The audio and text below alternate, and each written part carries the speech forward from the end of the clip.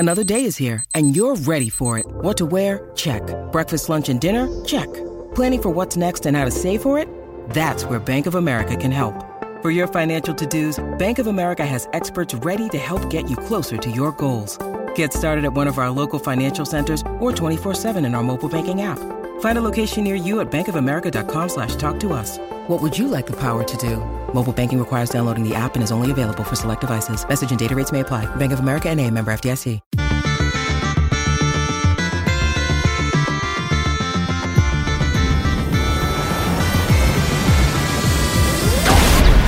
Hello and welcome to the EDHRECast. My name is Joey Schultz and I'm joined as always by my fantastic co-hosts. First up, he wants to know, why was Ren in 6 afraid of Ren in 7? It's Matt Morgan.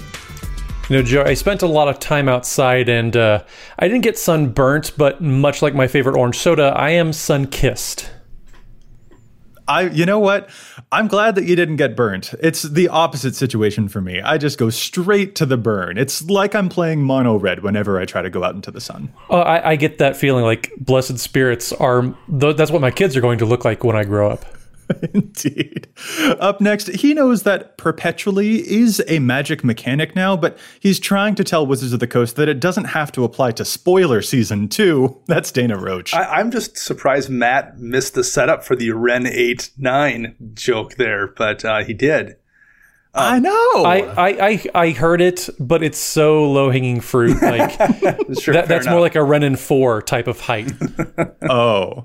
Okay. Because 4 comes early and it's smaller and younger. So, well, I mean, we're clearly referencing the preview cards we already started getting from our fall Innistrad sets, which I think are Vampire Wedding and Werewolf Bat Mitzvah, I believe. So yeah, we're already getting leaks for that, and the never-ending preview season is never-ending.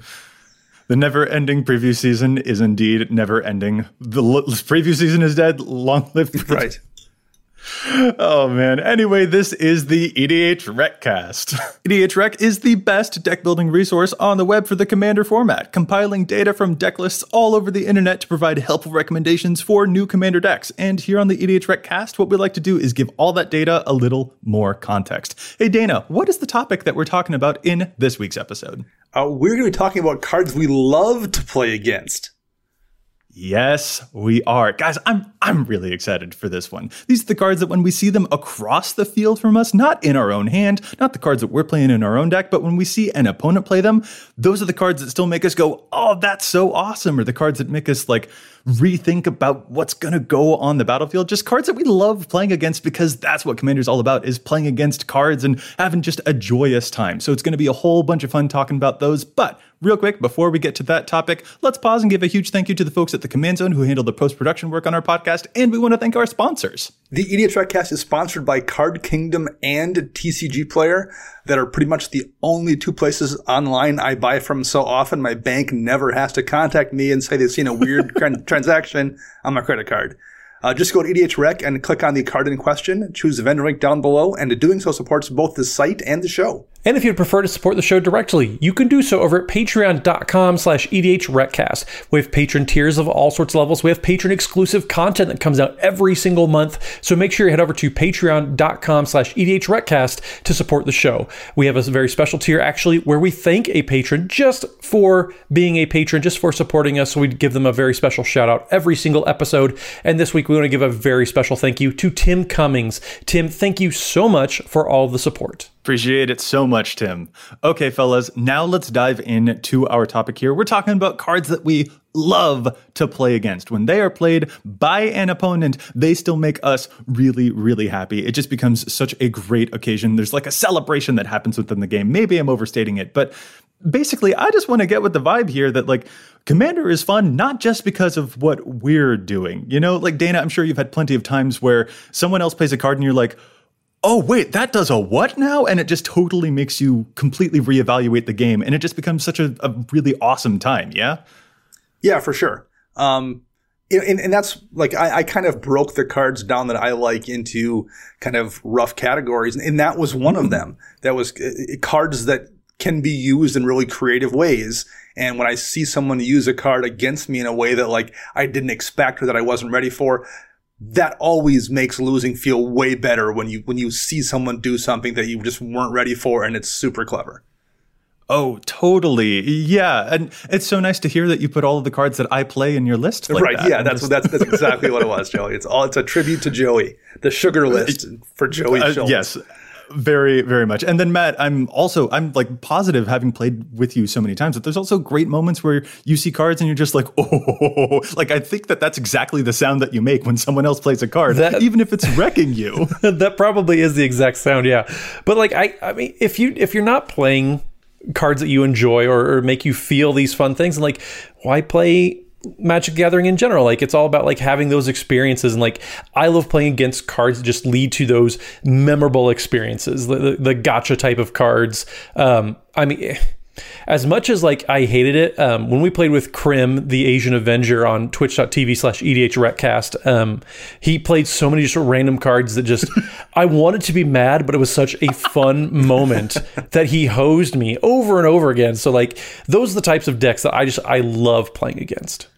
I also remember exactly those moments. He played a card like Wrong Turn, which switches control of your creature to not even him, but to someone else, and it still completely hosed you. You're right. There's a bunch of cards along that ilk. So guys, let's get to some examples. Dana, let's start off with you. You mentioned categories, or you can mention specific cards. Tell us about some stuff that when you see an opponent play it in EDH, it makes you really happy, excited. What is a sugar card for you? So one thing I really like is I like to play against commanders that feel strong, but they also feel like the person playing them has to do things. They have to play properly and build the deck right, and maybe get a little bit lucky even to really exploit that strength. It feels like I'm fighting a fight, but it's a fight where my opponent is also fighting back against me, and like one of us has to outmaneuver the other to get that advantage. And I don't want to turn this into a salt score discussion and talk about commanders I don't like, but there are some commanders where when you play against them, you feel like that last scene in The Matrix where Neo is just like effortlessly swatting away bullets without trying. Sure. That's what it feels like going against some commanders. No matter what you do, they can just, without having to expel any energy, they can just dominate a game. I like playing against a strong commander that feels like the person I'm going against is earning that power. And off the top of my head, I can think of a couple decks against that you guys use. Matt's Valduke deck is strong, but it's a mono red deck. And Joey's, I guess, you have a Martin Stromgall deck that's the same way. It's mono red. Mm-hmm. There's a power cap there, but they're also strong commanders. Like, you guys can take over games and win them. But I also feel like whenever that happens, you've done something to put yourself in that position to win. My friend Max from Commander Central has a couple of decks like that. He has a Dragonlord Dramoka deck and a Brago deck. Brago's really strong, so is Dramoka. But I always feel like when I lose to those decks, it was because he put himself in a position to win and did something like to kind of show off to do it. He had to play the right pieces and do the right things to get those wins. I like playing against those commanders that make me feel like my opponent outplayed me and outmatched me. I like what you said there. There's something of a flourish to it. And I think that that's also kind of cool. Like, there's a skill that is being demonstrated there, and it doesn't feel like the cards are playing the game for you, right? Exactly. That's 100% how I would phrase it. Yeah. Well, and my first kind of category of cards too kind of builds off what Dana just said, where my category of cards is just, I love seeing obscure cards that synergize really well with your commander. Kind of like what I hinted at earlier, like, why play commander if you're not going to use your commander in some cool and, creative ways? Dana, your veto deck is chock full of cards that fall into this category. Like, I still couldn't tell you what Simulacrum does because the card itself doesn't tell you what it does anymore. Right. But like cards like that just like people have never seen them before, but you found some really cool card off Scryfall that synergizes amazingly with your commander. Like, those are the types of cards that I love seeing. Like, Krim, again, like, had just a great decks that are all about, how can we make this silly, weird interaction happen based around my commander? Like, it's so fun to see some of these obscure cards that they do incredibly well with those commanders. It's fun to see. And specifically, I actually want to go back and clarify it, because some folks probably heard you say the word simulacrum and they thought you meant solemn simulacrum. No. And no, it's not solemn simulacrum. We all know the sad robot. We're talking about the spell simulacrum, which is a black instant that, like, I would read the text, but the text is not what it's been errated since then or updated, and the Oracle wording is different than the actual text on the card. But it's this weird life gain swappy thing that Vito is able to take advantage of. And it's definitely one of those cards that you, like, when you see someone play it, it makes you lean over and go like, I'm sorry, what'd you play? Wait, what does that do?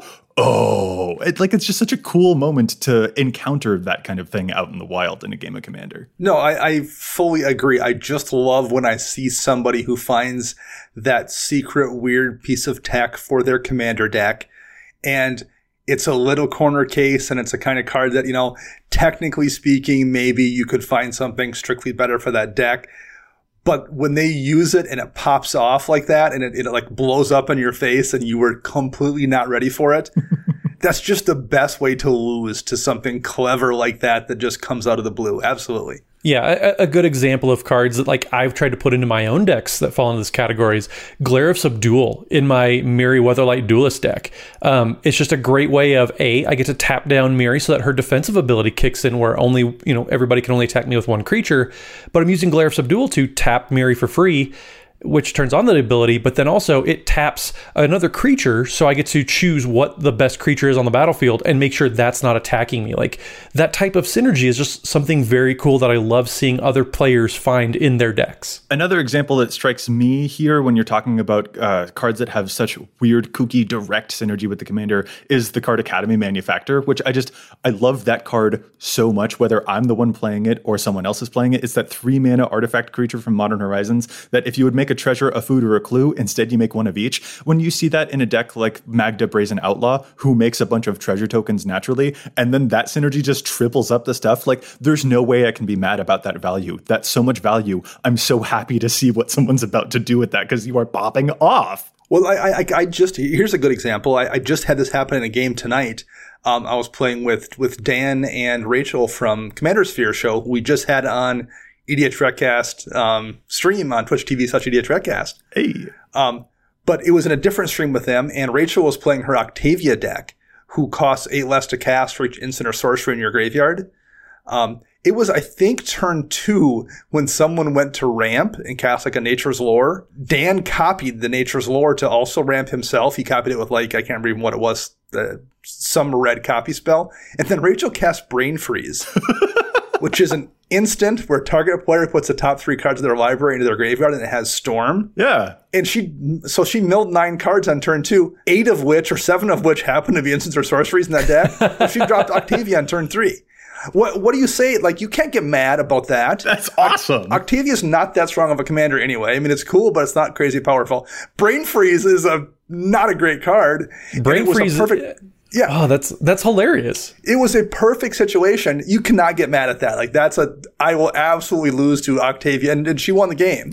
But yeah, I have no problem losing to that kind of play because, like, it was a confluence of kind of obscure cards and a commander that isn't busted and a perfect situation. And yep, that just happened. I mean, in addition to the Commander Sphere, just podcast being awesome and enjoyable, and everyone should definitely check them out.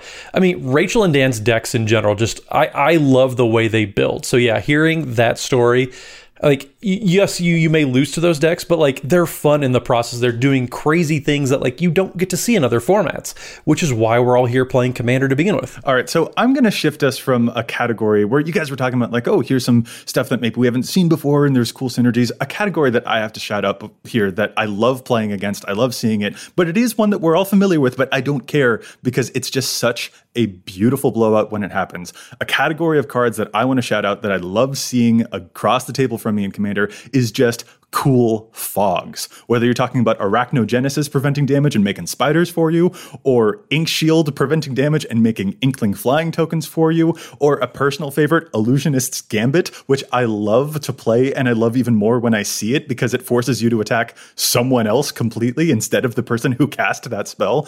Cool fogs are just such a great moment in any game of Commander where there's this tense of like, do they have it? Do they have it? Oh, they had it! And then it completely reshapes where you thought the game was going to go. You can totally stop some huge crater hoof behemoth type of attack step just right there in its tracks and then reset the game for a cool follow-up the next turn. Cool fogs are just one of my absolute chef's kiss favorite things to see in Commander. I mean, you said Arachnogenesis, and so contractually I'm obligated to agree with you because that's one of my favorite cards just in Magic. But yeah, like these types of cards lead to so many just crazy moments in games I've played, whether with you guys or with other people. I mean, Joseph Johnson, I think, has played the most gnarly Ink Shield of all time when he came on our stream. Mm-hmm. I mean, I think he made 42 Inkling tokens. Like, these cards all are just, they lead to such massive, massive swings. When you think somebody's about to die, nope, they're about to win. And it honestly doesn't even have to be like the very super special ones. Like, I have a really special place in my heart for those cool fogs plus an additional effect. But I recently played a game with EDHREC writer Lenny Woolley, who's just a joy to play against. And he had an actual regular, the real card fog in his deck. Just the 1 mana green prevent all damage. And it was such an enormous blowout that stopped me from winning the game on the turn that I was swinging out for lethal on everyone. And it completely scuppered me. And I ended up losing that game because of just the 1 mana fog that I didn't expect him to be playing, but he was, and it totally wrecked me. And I was so happy about it because I'm just like, who plays fog? Well, he does. And he did an amazing job with it. And I was just like, dang, you got to show respect to that. Well, one category of cards I kind of have here that overlaps with this is something that's not expected in the colors you're in. You know, you talk about fog being green, it almost always is, but it isn't always. Like Deflecting Palm is not. And particularly if you're talking the genuine fog effect, black has darkness. That's a fog in black. White has, is it Holy Day, I believe, in white that does the same thing. Those are almost even better when you're like, oh, there's 1 black mana up, I can Alpha Strike, and you get hit with the darkness, or 1 white's up and you get hit with that Holy Day. Like, it's that much more dramatic and insane when you get hit with the off-color effect that you're not expecting because they weren't so concerned about the color pie back in the day. So there's, you know, a handful of these spells that trickled through.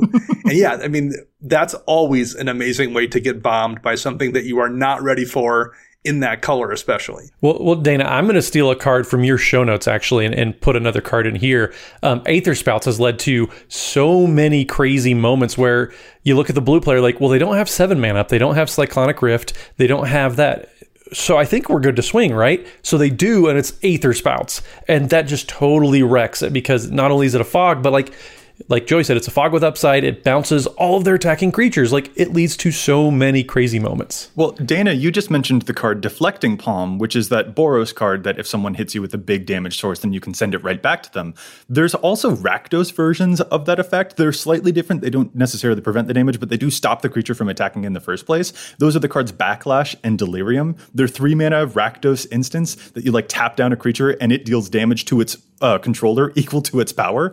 So that's another cool way of turning someone else's strength into their own biggest weakness. And it turns into one of those classic, oh, why you hitting yourself type of situations. And those can be huge blowouts, especially if someone has just bumped up to like some 50 power commander or something like that. Well, it turns out now it's going to hurt you right back. And those can also be just as fun and unexpected and just like totally cool when you see them. Yeah, and they're also just like, you just are not expecting that kind of thing in those colors. That just always feels good. I mean, that kind of gives me a new goal, is to find a way to kill somebody with commander damage from their own commander. That seems like something, something interesting. Now, wait a second. Commander damage is only combat damage. So I figured out, Joey. Figured out. Okay. So there's another category of card that I feel like we absolutely have to shout out here about things that make us really enjoy, just like, oh, when we see it across the table, this is going to spice up the game in cool ways.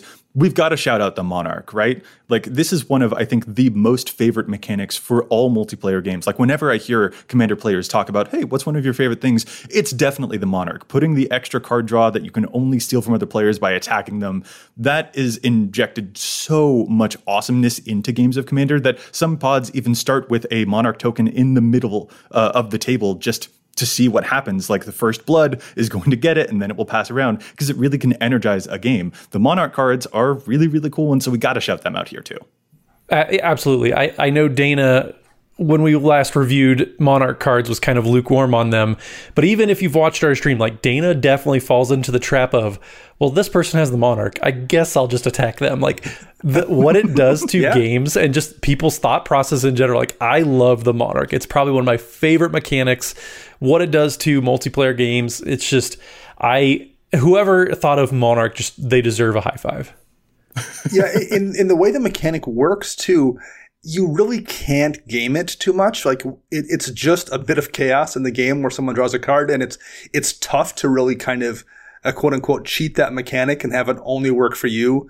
We've all seen that Howling Mine show up in a deck where the person has some tech to tap it down so no one else can draw off it or whatever.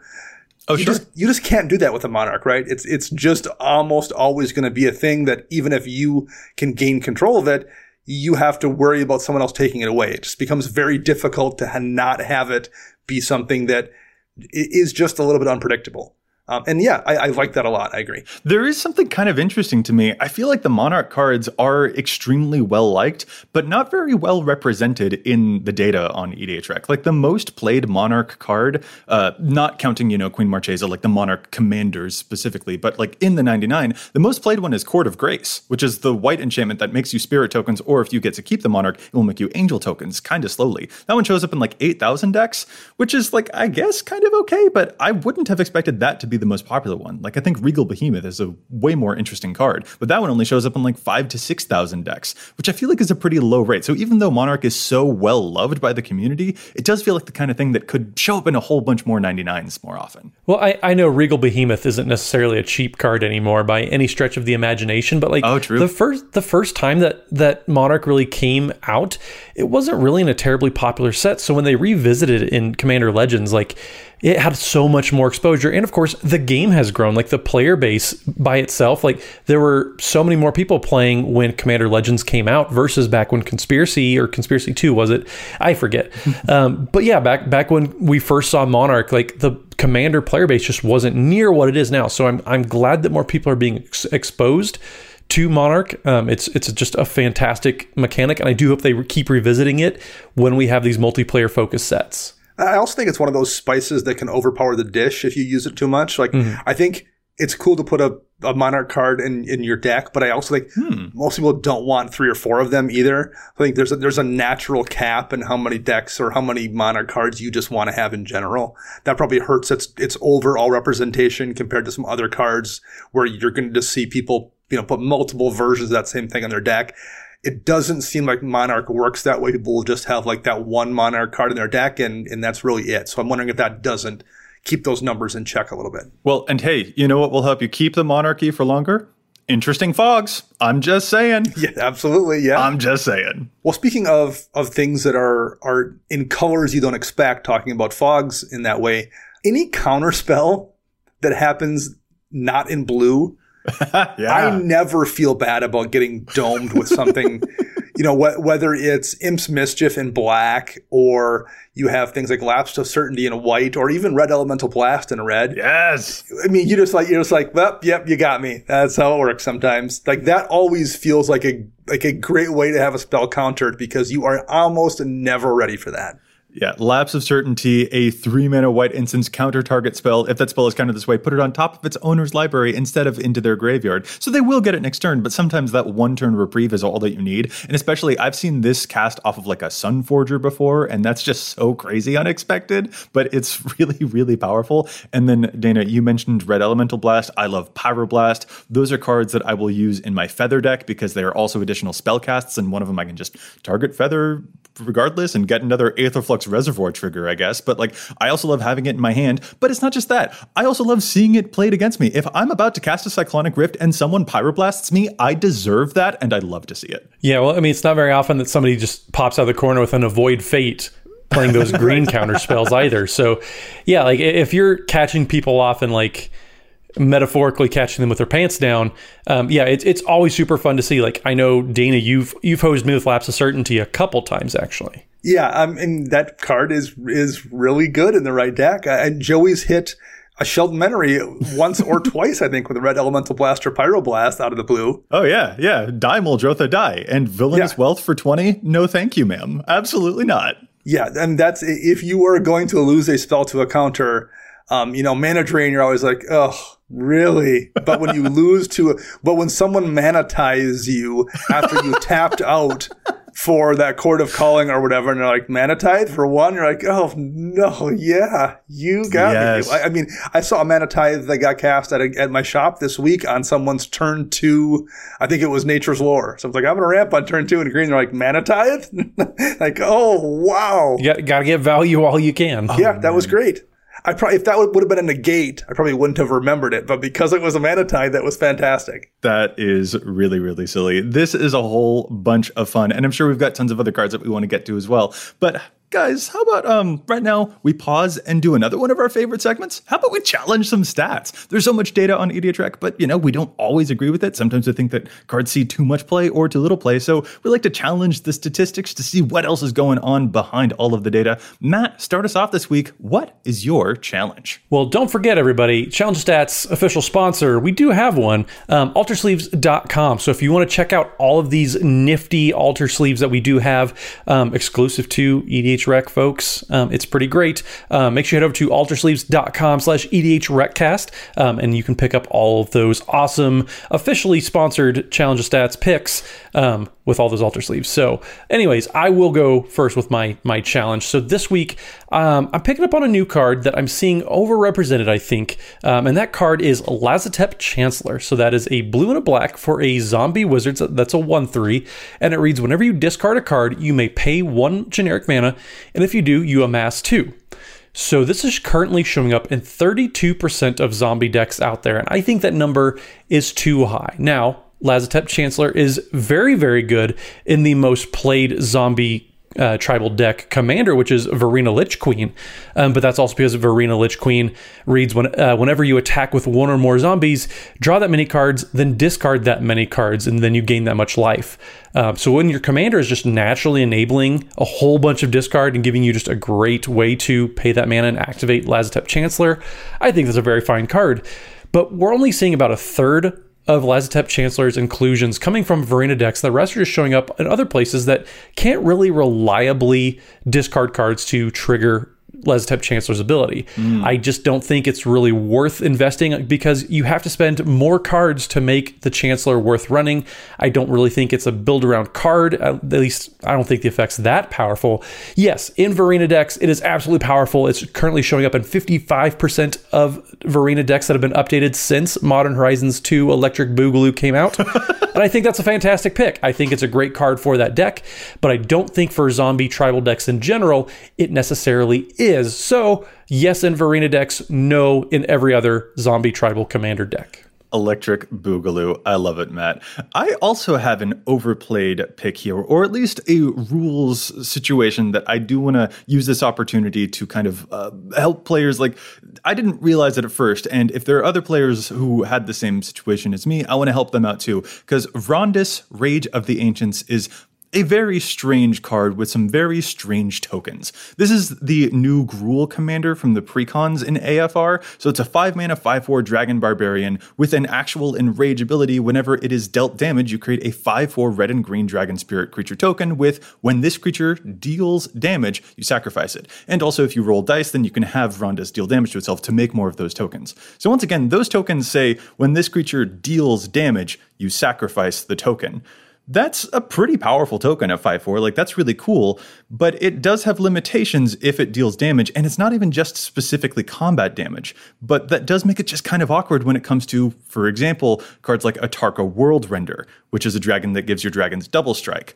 They're not going to be able to strike twice. On the first strike hit, they'll have dealt damage, and then they'll go away, and they won't be there for the second strike. Or a card like Scourge of Valkas, that also says that when dragons enter, they will ping someone. And then the dragon will go away because it did damage. It wasn't not specifically combat damage. The dragon did a damage and now it has to go away. So those are like really interesting cards to just be aware of. There are some dragons like Terror of the Peaks where Terror of the Peaks specifically is the one dealing the damage, but just be very, very aware of the fact that that deals damage trigger, forces it to sacrifice, makes it kind of a weird non-bow with some very, very popular dragon cards out there in Gruul colors. It's really weird, but just be aware of it.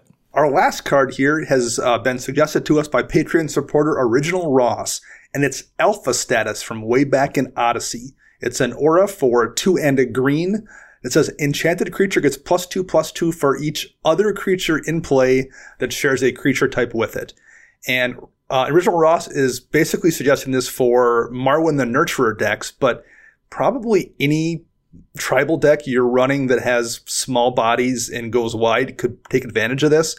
I think Marwyn in particular, though, should see this card way more often. It's in just 2% of Marwyn decks. And for those who don't remember, Marwyn is an elf that you put a +1 counter on whenever another elf enters the battlefield. So it's almost always an elf tribal deck.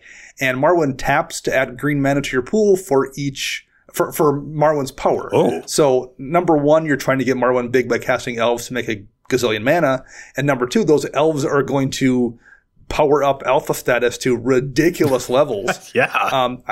I think people sometimes don't like to run auras in non-enchantress decks because they're tough to protect and you can't reuse them like equipment. But like in a deck like Marwyn with a bunch of elves, if you can use that one time for 3 mana and make, 18 or something, let alone if it sticks around multiple turns, and then maybe even swing through and alpha strike somebody to death with your commander, it's a really, really good card in Marwyn in particular, but probably a couple other elf decks or even maybe, a green-blue merfolk deck, something along those lines.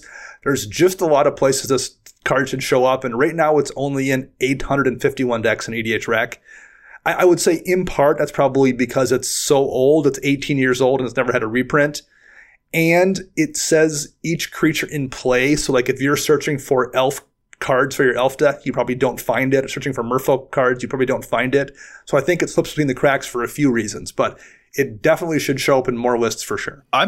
That's a card that I would also be absolutely overjoyed to see across the table. If you turn Marwyn into like a 50-50 and then you tap it for 50 mana because of that sounds awesome. Like I'm just going to put my hand down on the table and I'm going to start applauding you. Like that sounds like so much fun. Oh, dang. Okay. That seems like a great transition back into our main topic. So, Matt, let's pass it back to you. Let's keep talking about cards that we really like to see across the table from us. What's another thing that strikes your fancy whenever you see it in a game of EDH?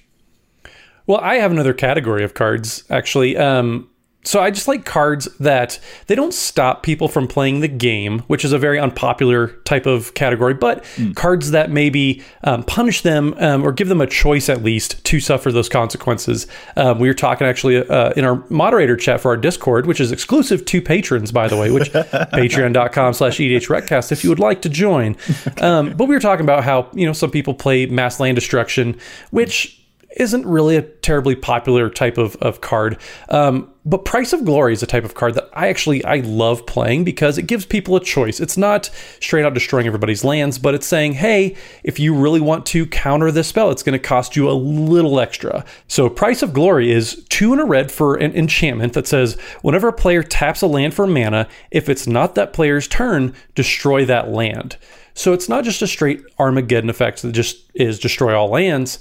It's giving people a chance, and a lot of people, it's not really going to affect them that much. But it's making sure that everybody's kind of playing on a little more level playing field. Now, if you happen to be playing it next to like Titania Protective Argoth, where you want your lands to get blown up, like Joey does, then yeah, it's just a free way to blow up your own lands. But just a whole bunch of cards where it's not stopping people from doing anything. It's not stopping people from attacking, like propaganda effects or Ghostly Prison, where you just can't attack unless you have an exorbitant amount of mana. But, play Arachnogenesis. Play those good fogs that Joey loves so much. So you're letting them attack, but you're just punishing them for doing it. And also, you're getting some sort of a reward, like rewarding yourself for players going above and overextending. That's also just another type of card that I love seeing because it's not stopping people from playing. It's not, rest in peacing Joey and his graveyards and all that stuff. But it's punishing them for doing it. I think that there is a... Okay. Oh, man. Maybe I shouldn't say this, but yes, there is a substantial difference between playing against a Rest in Peace that completely exiles all of the graveyards and shuts me down forever. There's a difference between that and playing against a Scavenging Ooze, which can pick off individual things in the graveyard. I hesitate to say this because Matt will never let me hear the end of it, but playing against a Scavenging Ooze, that's interesting interplay. It's actually fascinating when you're playing it. Even when I'm playing against it, I'm just like, he got the Scoos. Let me see can I do that? Maybe I can't. Maybe I've got this. Like, it becomes very interesting to see whether I can get through that. And that is That is fun. It's fun to play against that. It's not fun to play against Rest in Peace. So Matt, stop that. But I will admit to you that even a Scavenging Ooze, I shouldn't have said this. Matt's never going to let me hear the end of this. I will never let you live it down. But you are right. Like, I love the back and forth play. Like, it doesn't just straight up shut you down like Rest in Peace does. Like, you're limited on how much mana you can use. And like, there's a gameplay dance almost that you have to kind of go back. Like, Joey's thinking, do I go for it here? He's got that 1 green mana up. Like, do I have a way to do something in response? Like, it creates some really interesting gameplay situations if you're playing around stuff like a Scavenging Ooze where it has to be activated, there's mana restrictions, etc. Like, I think that's another good comparison there. And the Price of Glory, like you said, also, because that one doesn't stop anything, but it does put a cost associated with it that like you are still in control of. So I can see how that can be like, that's going to do something to the game. And Matt, you're right. If I did see that across the field from me and I was playing Titania, I'd be ecstatic. Well, an example that popped up just in a streamed game again with Rachel Weeks, she was playing a Borborygmos Enraged deck that wants to discard lands to do damage to people. And I was holding a Rakdos Charm in my hand to exile a player's graveyard. But all 3 people were kind of doing things that cared about the graveyards a little bit. And it wasn't enough to make me hit one of them. I wanted to hold that for the opportune moment. And at some point, she drew a Life from the Loam and was starting to use that. I'm like, oh, her graveyard can go away now. Like, she doesn't need to be discarding a gazillion lands and getting a bunch of them back. So I hit it. But I had to make that choice. Like, that forced me to be cautious about when I use that Rakdos Charm versus just dropping the Rest in Peace and be like, I'm just going to empty all the graveyards and not have to like think about it at all. Now, like, power wise, it's probably better to just have the hammer that smashes every single thing that you're trying to smash versus the little tiny, archaeologist hammer that gently taps in the right location. But it's a lot more fun sometimes to play with that precision tool and have to make those decisions. Well, and actually, you just mentioned Rakdos Charm there. The Exile Graveyard effect is not the only text on that card. I also like seeing people play Rakdos Charm to kill the token player because it makes all of the tokens deal damage to their controllers. I don't know what you're talking about, Joey. I think it just says black-red exile target player's graveyard. Yeah. No, those are great. Charms are an absolutely awesome thing to see because sometimes they've got weird text that's just like, wait, that 2-mana spell just killed me? Holy crap, I didn't know it could do that. And that's also just another great, joyous moment. Yeah. I want to go to another sort of sweeping category here. And this is just, I guess it's kind of combat trickery would effectively be the phrase here. I love when I see the card Disrupt Decorum played to goad all of the creatures. I like watching the absolute manic just craziness that ensues after that point. But it's like, that's a big example. But I also like seeing like a Duelist's Heritage in play, where when someone attacks, that person can maybe get double strike on their creature from the person with the Duelist's Heritage, and the controller of the Duelist's Heritage can take advantage of it too. Like, that also creates a new dynamic to gameplay. Or, Dana, your absolute favorite specialty, the card Berserk, is a great one that you love to play to pump up anyone's attacking creature and give it trample, just straight up double its power, and the creature will die at the end of the combat. Like, messing around with other folks' combat, that is really, really fun both to do, but also to see, to just like, I like watching those dynamic combat steps in a multiplayer game. It's rad. Well, yeah, I mean, I think that's an extension of that would be cards that are both versatile enough to allow you to do surprising things with them. Those situations, like I've seen people, you go to steal someone's creature with a control magic or whatever, and they can't stop it. But what they can do is cast Oblation to get rid of their own creature that you were going to steal anyway and draw 2 cards. Like, that's not really the purpose of Oblation. It's not supposed to be kind of a White's Altar's Reap, but it can be if you are in a situation where you're going to lose your creature anyway, or someone casts a board wipe or something. Sure. Like, that always feels really good to have happen to you because you're like, yeah, that person just saw this little narrow thing and they were able to make it work to their advantage. Well, I mean, cards that are modal, but don't actually say that they're modal, like Berserk, like Oblation, like those cards are always super fun to see. Like, I know Berserk is a little pricey, but stuff like Duelist Heritage, like, yeah, like it you think, okay, well, it's going to give my creature double strike on my combats, but then when you remember, like, you can give other people's creatures double strike, you can turn into quite the political tool. So I love cards that have different modes, even though they don't actually say we have different modes. Well, and if you've been playing Commander for any amount of time, at some point you've seen somebody in the middle of getting like hit with alpha strike damage by a creature with lightning greaves on. You've seen someone Swords to Plowshares their own creature to put themselves out of lethal damage range. Like, I can't kill your creature, but I can kill my own, and I'm going to do that, and I'm going to gain 8 life when you only have enough damage to kill me at what you thought I had. That always, like, when someone does that to you and you're like, okay, I'm going to split my attackers up and I'm going to be greedy, and I'm going to, this person that I should make sure I kill, I'm not going to. I'm only going to send like these 3 attackers at them, and I'm going to send these 4 at somebody else. And they're like, you're going to get punished because I'm going to Swords to Plowshares my own thing and be out of lethal range.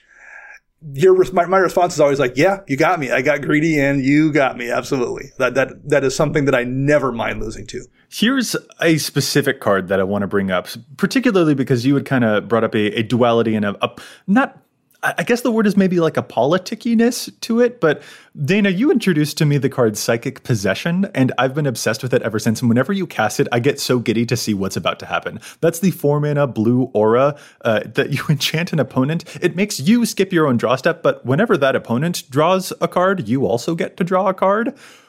So, Dana, you've put this on me when I'm playing Feather the Redeemed, and it made me very afraid to cast all of my cantrips, because then suddenly you were also going to draw a bunch of cards for all of the work that I was doing. But like, I was so excited because I didn't know what this card was, and because it turned my threat into also your threat into a way that the rest of the table was like, it was such an upheaval of like our understanding of what was about to happen in the game. And that was just such a cool thing to see from just some random 4-mana aura that only shows up in like 780 decks. Well, is Rhystic Study and Mystic Remora better? Yes, probably in most situations.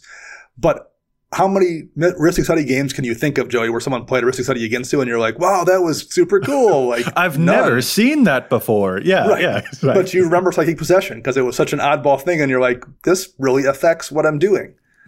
I remember the first time I played that card, I played against a friend of mine who has a Kess deck, and I played it against him, and he read it and then put it down and then like picked it up again and read it again and put it back down. Like, he did that like 3 times, and then he just leaned over and showed me his hand.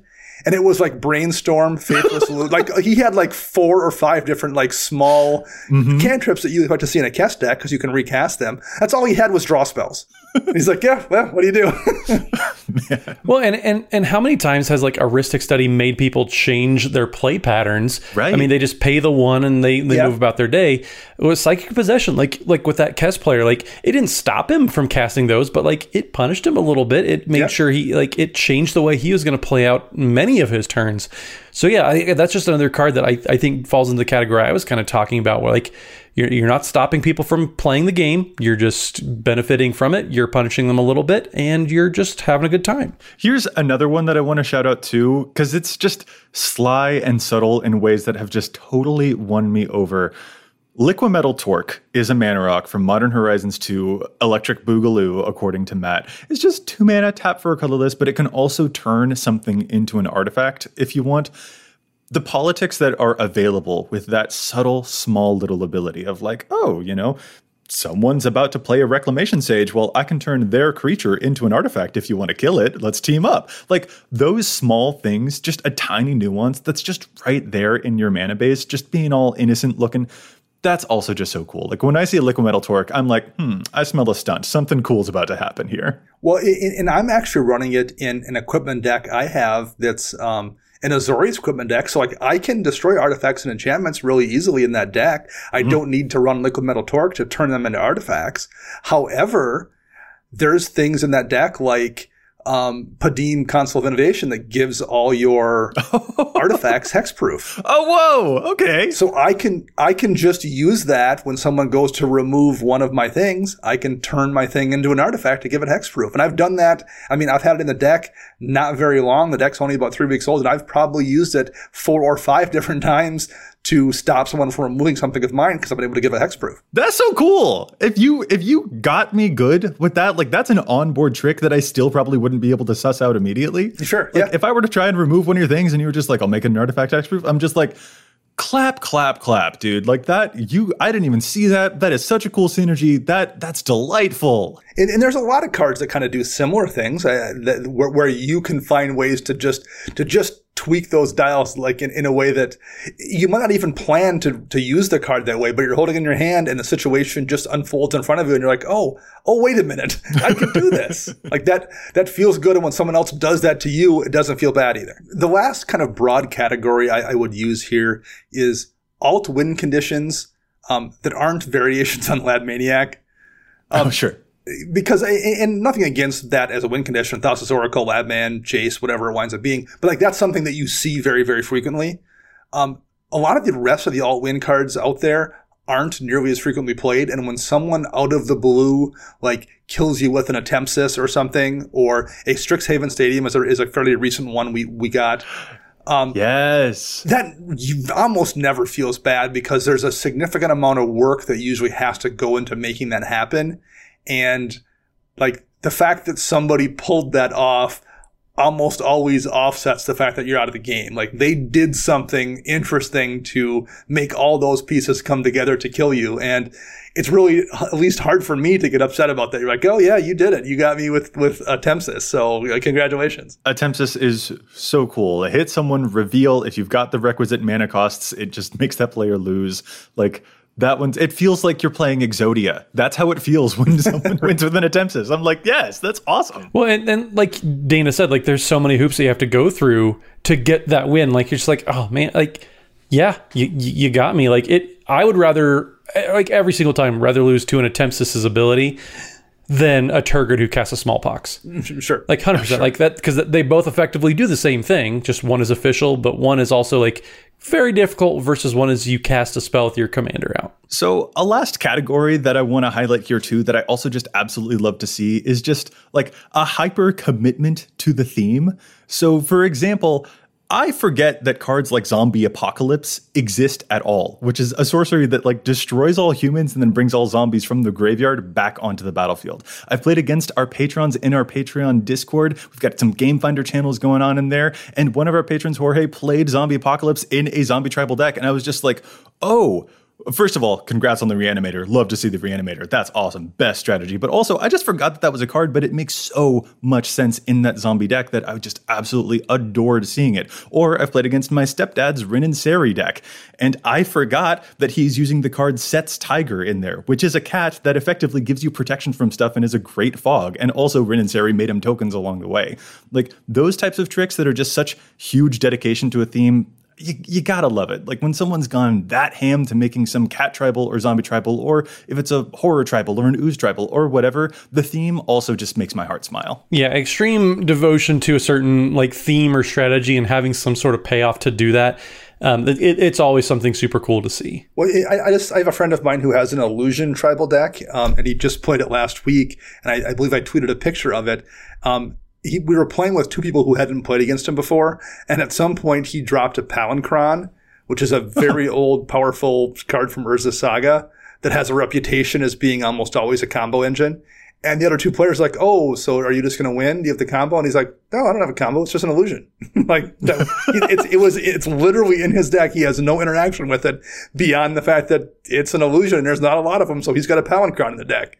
Like, and I forget that Palinchron's an illusion. Yeah, I just see this big bird in the sky artwork, and I forget that, yeah, that's an illusion. So yeah, that's the kind of thing that would also slip my mind. And when reminded of it, I'd be like, oh yeah. Yeah. So like, you know, and everyone just laughs then. Oh, that's an illusion. Okay, funny. Like that changes everyone's reaction to seeing a Palinchron. So that's been a whole bunch of cards that we like playing against. And I guess I just kind of wonder if we've got any final thoughts or maybe through lines that we noticed about the cards that we enjoy. Matt, were there any things that stuck out to you about the cards that maybe you enjoy, or even the cards that Dana and I said that we enjoyed, or just stuff that you wish you saw more of maybe in Commander? What are your final thoughts about cards that you love to play against in EDH? Well, I think a very common theme across every single tidbit that we shared, all the stories we shared, is like all of the cards that led to it, like they led to a memorable experience. They led to something that was fun, that everybody enjoyed. It wasn't a miserable experience slogging through a game that got drowned or dragged down, but it was these big explosive moments or these crazy plays that happened that led to that. So just I just love cards that lead to those memories. Like I couldn't tell you what a game was like against the last time I played, a Grand Arbiter deck, but somebody that played some other wacky, silly deck. Like I remember those moments. Like I remember games from when we went to Magic Fest Kansas City several years ago at this point. I remember some of those types of decks that just led to some crazy plays, some very memorable moments. I remember those, not just the run-of-the-mill good stuff type of decks. That makes sense. Yeah, when we played against listener Josh Swope's Varchild deck, for example. Yeah, exactly. And all of the crazy stuff that was going on with the tokens that were given away to people, that sticks out because there was so much cool interactivity there. And yeah, I'm totally with you. Dana, any other final thoughts that you want to share about cards that also make your heart sing in EDH? I would say just in general, almost all of the cards that I like seeing and in ways I like to lose to a deck are when I feel like the person is being creative in some way. And I don't want anyone to interpret that to mean if you don't like brewing or finding things I don't like playing against you. Like some people don't enjoy that aspect of the game. They just want to find a list that works and they want to play it. Totally get that if that's your thing. Absolutely. But one thing that I take extra joy in when I build a deck and play a deck is I like to have it feel like it's something that is expressing some form of creativity on my end. I've figured this weird interaction out, or I've figured out a way to make a deck work in a fun way, or found an interesting theme or whatever. That's something that's important to me as a builder. And when I see someone else do something that feels similar, I take equal joy in that. I feel like they're doing the same thing, and it just makes me appreciate the experience that much more when someone else is getting the same thing out of the game that I love so much. Well, and not to get super philosophical here, but I think a good takeaway to kind of sum up what you just said, Dana, and I think kind of our attitudes in general is build decks you would want to lose to, like that can build those fun little moments that they're not run of the mill. There's something special, but like, okay, yes, I lost to that, but that was so cool. Like I can't be mad because like it was just a fun game. Like I think that's a great attitude to have, and I might just adopt that. So you're welcome, everyone.